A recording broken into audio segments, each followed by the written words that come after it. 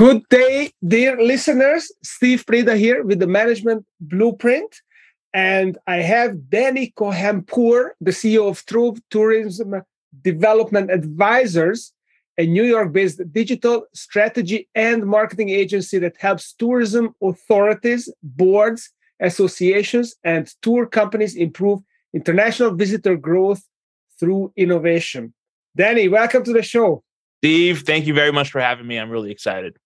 So I don't think we have had someone from the tourism sector on the show ever, and especially your niche, advising countries on how to attract tourism. That looks very, very unique. So how did you land in this tourism marketing field? How does one discover this space? Sure. Well, first of all, again, thanks for having me. And I appreciate being your first tourism person on the podcast, especially coming off the heels of such a tough time for the industry. Excited to be able to represent. How I got started. So I've actually worked in the tourism and government space for about 10 years, really looking at how to help tourism boards, which are in most cases government agencies or government adjacent, help them better represent their destinations abroad. So I've been doing that for many years.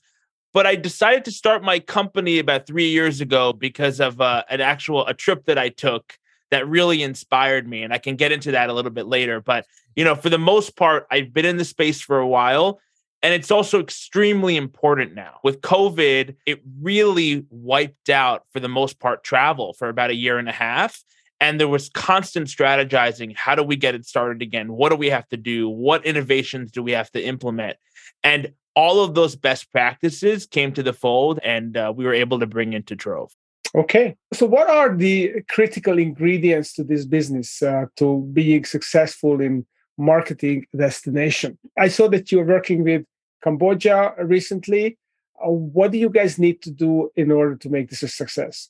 Yeah, it's a very good question. So every engagement that we have with a tourism board has a similar blueprint on how we approach it. But every client is vastly different. So what I say is, to account for that, we approach a conversation usually with about a 2.5-hour call where we try to understand what are their actual needs. Because in all cases, they're very different depending on the destination. For instance, Cambodia's focus is not on bringing visitors to the temples like they've done for years. It's about diversifying that product so that visitors can actually go all around Cambodia, which is a beautiful country full of flora, fauna, ocean, beach, beautiful beaches that nobody knows about. How to extend that a little bit and disperse them a little bit better. So that was the goal in Cambodia. And that we only gained from being able to sit with them for about 2.5 hours, understanding who they wanted to target, understanding how they wanted to target them, how they've been doing it before, and really looking at what's worked in the past for Cambodia and what some of the opportunities are. We also, for every project, we have a software that we have configured in-house that essentially tells us what people are saying online about a destination. So all social media channels, online channels, blogs, Reddit forums, we try to understand what are people saying about this destination and how are we actually going to be able to take all that information and bring it forward. So we use that for every single project, but we gain valuable insights that are different for every destination. Interesting. So do you encounter when your prospective client or your actual client is surprised that the conversation is about different places than what they would expect it to be? Yes. In a lot of cases, there is that distinction between what we think it's going to be and what our client thinks it's going to come out of it and what actually comes out of it. We actually find that in most cases, there is a difference because destinations have for so long been working on these marketing campaigns. They've been focusing on a target market that's worked for years. But after 2020, everything was turned on its head. Right. So we have found that especially in recent years, in the last 2.5 years, there's been a major difference in target markets and what kind of things that people are looking for. They're not looking to go into the sweltering heat of an urban city anymore. They're looking to get out there, do new things, see different things. And the people that are traveling are different. Okay. Backpackers are actually increasing in the amount that they're spending, which destinations have for so long looked down on backpackers, right? For 10, 15 years have looked down on backpackers as major spenders. But the trends in how much backpackers are spending, for example, over time has changed. So we have seen what destinations expect to see in tourism versus what's actually happening in reality. There are major differences there. Okay. So you work all over the world because all these destinations are in remote areas. So how do you recruit employees and how do you keep them engaged? We talked about this before, that you have a global workforce basically, and you're running the show or run the business rather from New York. How do you, first of all, engage your people? And how do you keep them motivated? How do you keep them connected to your culture? What is your blueprint for that? Yeah. So this is the number one critical success factor of the business. This is actually what I learned in working in government consulting for 10 years, is that people need to be happy to come to work. And especially with COVID, the tourism industry was in disarray. Many people lost their jobs and they didn't have a home to go to, not in terms of where they sleep every day, but in terms of their office. The industry was really put on its toes in terms of where do we go next. So tourism professionals were looking for that home away from home at their company, at their job. So when I started hiring people, I thought, what do I have to do to make sure that we're really utilizing the best that this person has to offer? What is their specialty in the tourism industry? Is it urban heritage? Is it tourism marketing? Is it digital in tourism and digital tools in tourism? What is their specialty? And then how do I bring that to the fold? And almost always, in 99% of cases, the way to actually bring that to service and bring that to customers is by making sure that that person is happy on the day-to-day. So 3 questions is, are you happy? And I tend to ask that every day. All of our client workshops incorporate that element. And that's the number one thing that I learned from my previous employer. Number one thing that I learned in business is if people are not happy every day, it's not going to translate. So I don't tend to ask people constantly, where is this? Where is that? Where are your deliverables? That stuff we cover and that stuff I see already. And if it's not evident, it usually is, right?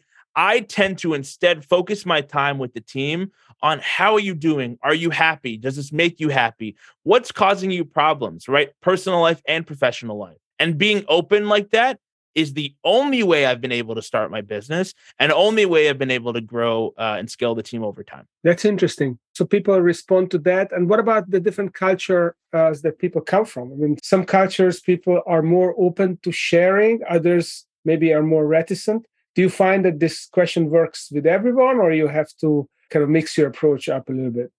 The question works for everybody because it meets them where they're at. You know, they don't need to share everything about their personal life, but I tend to become very close with the teams that I work with, and the teams become very close together. Not only am I asking these questions, you know, we've coached each other to do one-on-one touch bases when new people join to make sure that they're actually working together and they're understanding where they're coming from. But I tend to try to disperse that methodology across the team. But usually if somebody's a little bit more guarded, that's also okay because they tell me, you know, how they're reacting to the client, right? What is the client causing them to feel, right? What are the emotions based on the work that they're doing? What are the emotions based on what they're doing day to day?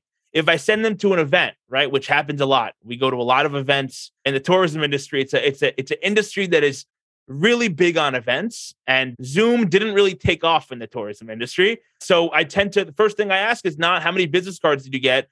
What do you feel about the event? How did it make you feel? What did you gain out of it? Did it teach you something in a new way? That's more important than the strict numbers. And that's how you grow a team of really people that are fond of one another, people that are passionate about tourism, of course, but they're able to bring that passion to one another. And I really have to say that that's the most important part of any business. And it's the most important part of my business. We have software tools that we use, analytics tools that we use. It's all great, right? But if you don't have people that are actually happy and can be ambassadors for what you're trying to do, it doesn't work. Yeah, absolutely. People are the most important asset. I like to say that every other asset in the company depends on your people to manage them. So yeah, people must be the most important. Especially consulting and marketing, right? That's what you have. That's your asset. We're not selling a product. We're selling our expertise, and we do have it in spades, right? But if we're not motivated every day, and if we're not motivated, especially because we're a virtual workforce most of the time, right? We have a small office that we go into, but it's not where we do a lot of our work. We're a virtual office all around the world most of the time. How do we keep that motivation alive? That's critical, and that's number one for me. So I understand one-on-one, you ask this question, are you happy? You get a conversation, you figure out what's going on, what's stopping them from being happy, and you can take action. What about creating connections across the team? You're dispersed all over the world. How do you get people engaged with each other so it's not just a hub and spoke system, or is it just that? No, it's not. So it's a really good question, Steve. That's a very good question. So what we do is anytime somebody new joins, right, they usually have a specialty. So I just brought somebody on that is a digital marketing specialist in tourism, meaning they know how to promote destinations online and what channels to use. And that's fantastic because it's our bread and butter. I was able to link her up with somebody in our team that is an urban planning specialist. And that's what she does. And they were talking for about 7 months. They had calls every week just to catch up, learn about what each other's working on, learn about different trends. They met in person in Rhode Island. We had an event in Rhode Island, and they were able to make a connection. And then actually 2 months ago, a project came up that we won that was around urban planning and digital marketing for a destination, right? So both of their skills came together in a seamless way. And had I left it be hub and spoke, that would have never happened. And it wouldn't have been as seamless as a team as we've been seeing in the last month and a half. So I tend to actually disperse it more. The team is reaching out to one another. The team is working directly with one another. Also, usually they're based in opposite sides of the world in most cases. One of our digital marketing consultant right now, she's spending 3 months in Mauritius. Okay, that's because I trust her to do work, and I trust her that that's where it makes her most happy, right? On the contrary, our urban planning specialist is based right here in the States, right? So they were able to work together even remotely in very different time zones, not only establish a time that works, which is more tactical, but establish, okay, what is our rhythm? How can we get to know each other? How can we learn about what each other does? Because it's so dispersed, it's so distinct. So that's how I set teams up usually. That's very interesting. So what's the setup of a typical team? Let's say you have a client engagement. Yeah. Let's say the Cambodia or something else, and you're doing marketing, you're doing strategic planning, you do research. What does a team setup look like? You probably have local people who can speak the local language, who've got the relationships. How do you construct your teams? Sure. So it's usually about 50% my in-house folks, and then about 30% local folks, and then about 10 to 20% any amount there of folks that I need to hire for a very specific thing. Okay. That's how I set up the team usually. Now, there are 3 different types of goals that a client usually will have in the tourism space. So a tourism board will come to us or we'll go to them, and there are 3 usual goals. The first one is to develop their leisure tourism. So every day, Steve and Danny going on vacation. The second is to develop their meetings and events tourism. So we call it MICE in the industry, meetings, incentives, conferences, and exhibitions. And then the last tranche is tourism investment promotion. So how do we develop more inbound investment into a tourism destination? Those are the 3 areas that we help destinations stand out in. Now, all of those have similar team structures where it's about 50 to 60% my team, about 20% people or 20, 30% people that are local, and then about 10, 20% people that we need to find with a very specific speciality. For instance, we had recently a project with Aruba, which is an amazing destination. And that was a project that was a meetings and events tourism project where we worked with them on a digital marketing campaign called One Happy Planner to promote Aruba to meeting and event planners, right? Business meeting and event planners. And that team was structured. It was about, I believe, 4 to 5 people that were in-house from our team that we brought to the fold that are specialists in tourism and marketing. We had one, in that case, new person that we were able to hire that was a specialist in a certain kind of business event that you don't necessarily see every day called incentives. And then we had 2 people local to Aruba. So that's really typically how we approach a project, because if you don't have that local edge, you are not going to succeed because you need that sustainability as you develop and as you work with the client or as you work with the destination. And in most cases, consulting firms will lie to you if they say that in 100% of the cases, we have everybody in-house, right? I didn't have somebody that knew a very specialist form of business event, and I was able to find somebody and bring them on the team. So it differs based on goal, but in terms of team structure, we focus on what we have on the team, the great expertise we have, and we usually augment it by local specialists. Very interesting. So you've got in-house people, local people that you hire perhaps for a temporary period, and then you have the specialist contractors, and you're molding them all together, and it's a globally dispersed different time zones. It's going to be a challenging task to do, but it's fun. And listen, if the project succeeds, we tend to continue to do work in the destination, and we've been seeing that. We tend to be able to be hired consistently year on year based on the work that we've done. And usually that stems from obviously the expertise the team brings, but how we best contextualize it in the environment that we're working in. So if we're developing a marketing campaign to promote tourism to the Pacific Islands, which we do, right? How do we actually contextualize that for the various islands in the Pacific, the sustainability elements of how you have to keep tourism sustainable? How do you have to keep tourism actually interesting for the residents and beneficial for the residents? How do you promote the things that are not necessarily what you want to see every day on those books and the guidebooks, but maybe new gems, new things that are unique about the destination? So we try to incorporate all those elements, and that's how we get rehired and rehired and rehired. That's cool. So something caught my eye. One of your recent posts on LinkedIn talks about virtual reality being used in the tourism industry. What is the application? What does it look like? Sure. So virtual reality they tried to get it off the ground for consumers, so for everyday travelers, to be able to use at certain instances during the pandemic. And that, in my analysis, has not come off the ground, because looking at a destination through a headset, albeit cool, is not going to quench your appetite in terms of you wanting to go. It just doesn't. And that's declined over time. What has increased over time is actually using XR and VR for trade. So for travel agents to be able to better sell the destination to clients. So we have seen that increase over time, where destinations and travel agents are using VR to understand places better and be able to sell those places. Because oftentimes travel agents, they're not just selling one destination. They're usually selling 20 plus destinations. And we meet them all the time. Every day I'm meeting travel advisors or travel agents that are selling more than one place, often 10 plus, 20 plus, 30 plus places to a variety of different audiences. They need to understand the unique things to do, places to be, people that are in every destination. And I've seen great tech in that space. But in terms of putting a headset on a consumer, thinking that's going to quench their appetite, that does not work. Yeah. I mean, the whole thing about travel is that you want to put yourself into the experience, middle of the experience. You gotta be there. You know, you could travel an hour away, right? To somewhere near your home that's different, unique. That's still travel. That's an amazing travel experience. And you'll find little gems here and there.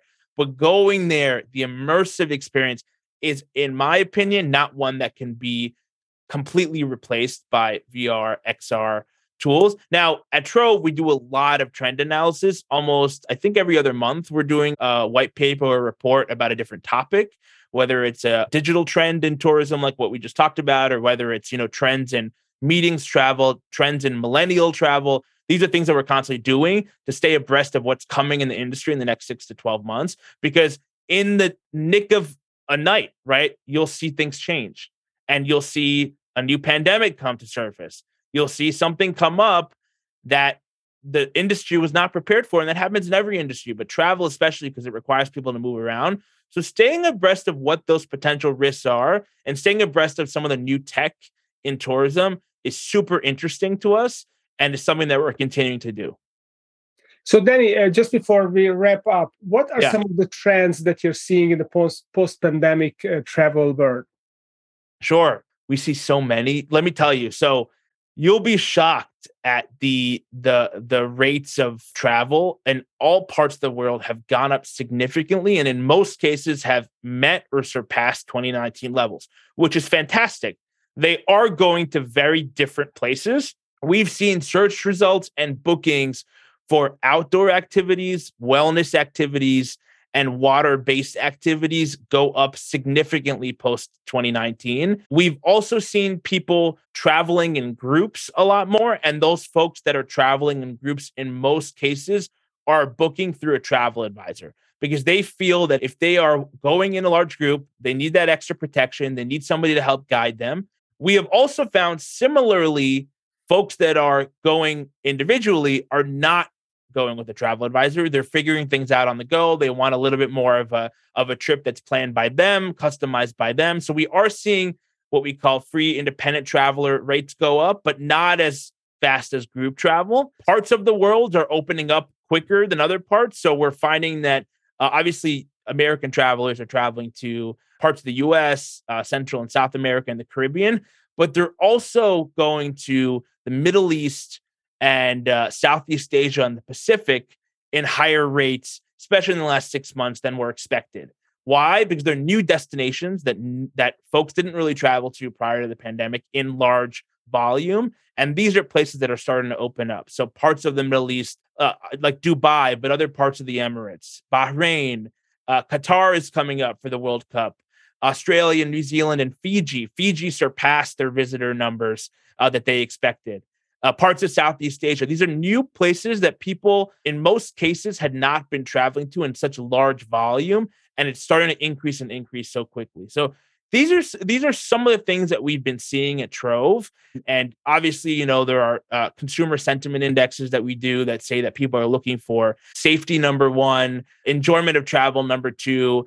We've seen that in most cases across the world, barring one or two destinations, the requirements to enter destinations have significantly decreased. So it's a lot more looser and flexible to enter most destinations. You don't need that documentation that you did prior. It differs based on destination, but for the most part, it's becoming a lot more flexible because the industry has realized the importance of the visitor, and the residents have realized that as well. So doing that in a very easy way for that visitor is critical.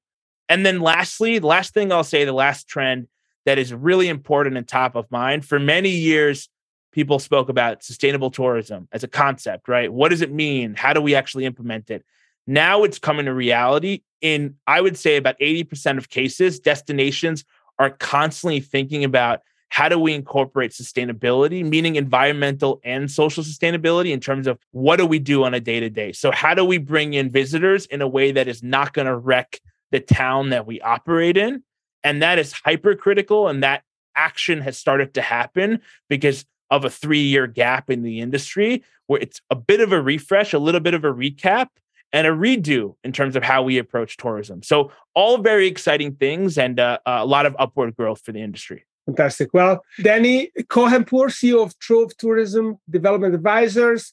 So if you are connected to the tourism of a unique destination, and you want someone who will figure out what is the uniqueness is about and what is the conversation that is going on and who should be targeted and with what strategy, then I think Danny is your man. If people would like to learn more, where can they find you? How can they connect with you and your team? Sure. TroveTourism.com is our website. And then you could follow us at Trove Tourism on Instagram, and on LinkedIn, we're Trove Tourism Development Advisors. We're constantly posting about travel and tourism. So if you're interested in that space at all, which I think in most cases people are, check us out. Awesome. Well, Danny, thanks a lot for coming on the show and sharing us your treasure trove of ideas and concepts. Oh, I love that end tagline. Thanks, Steve, so much. Appreciate you. Thank you.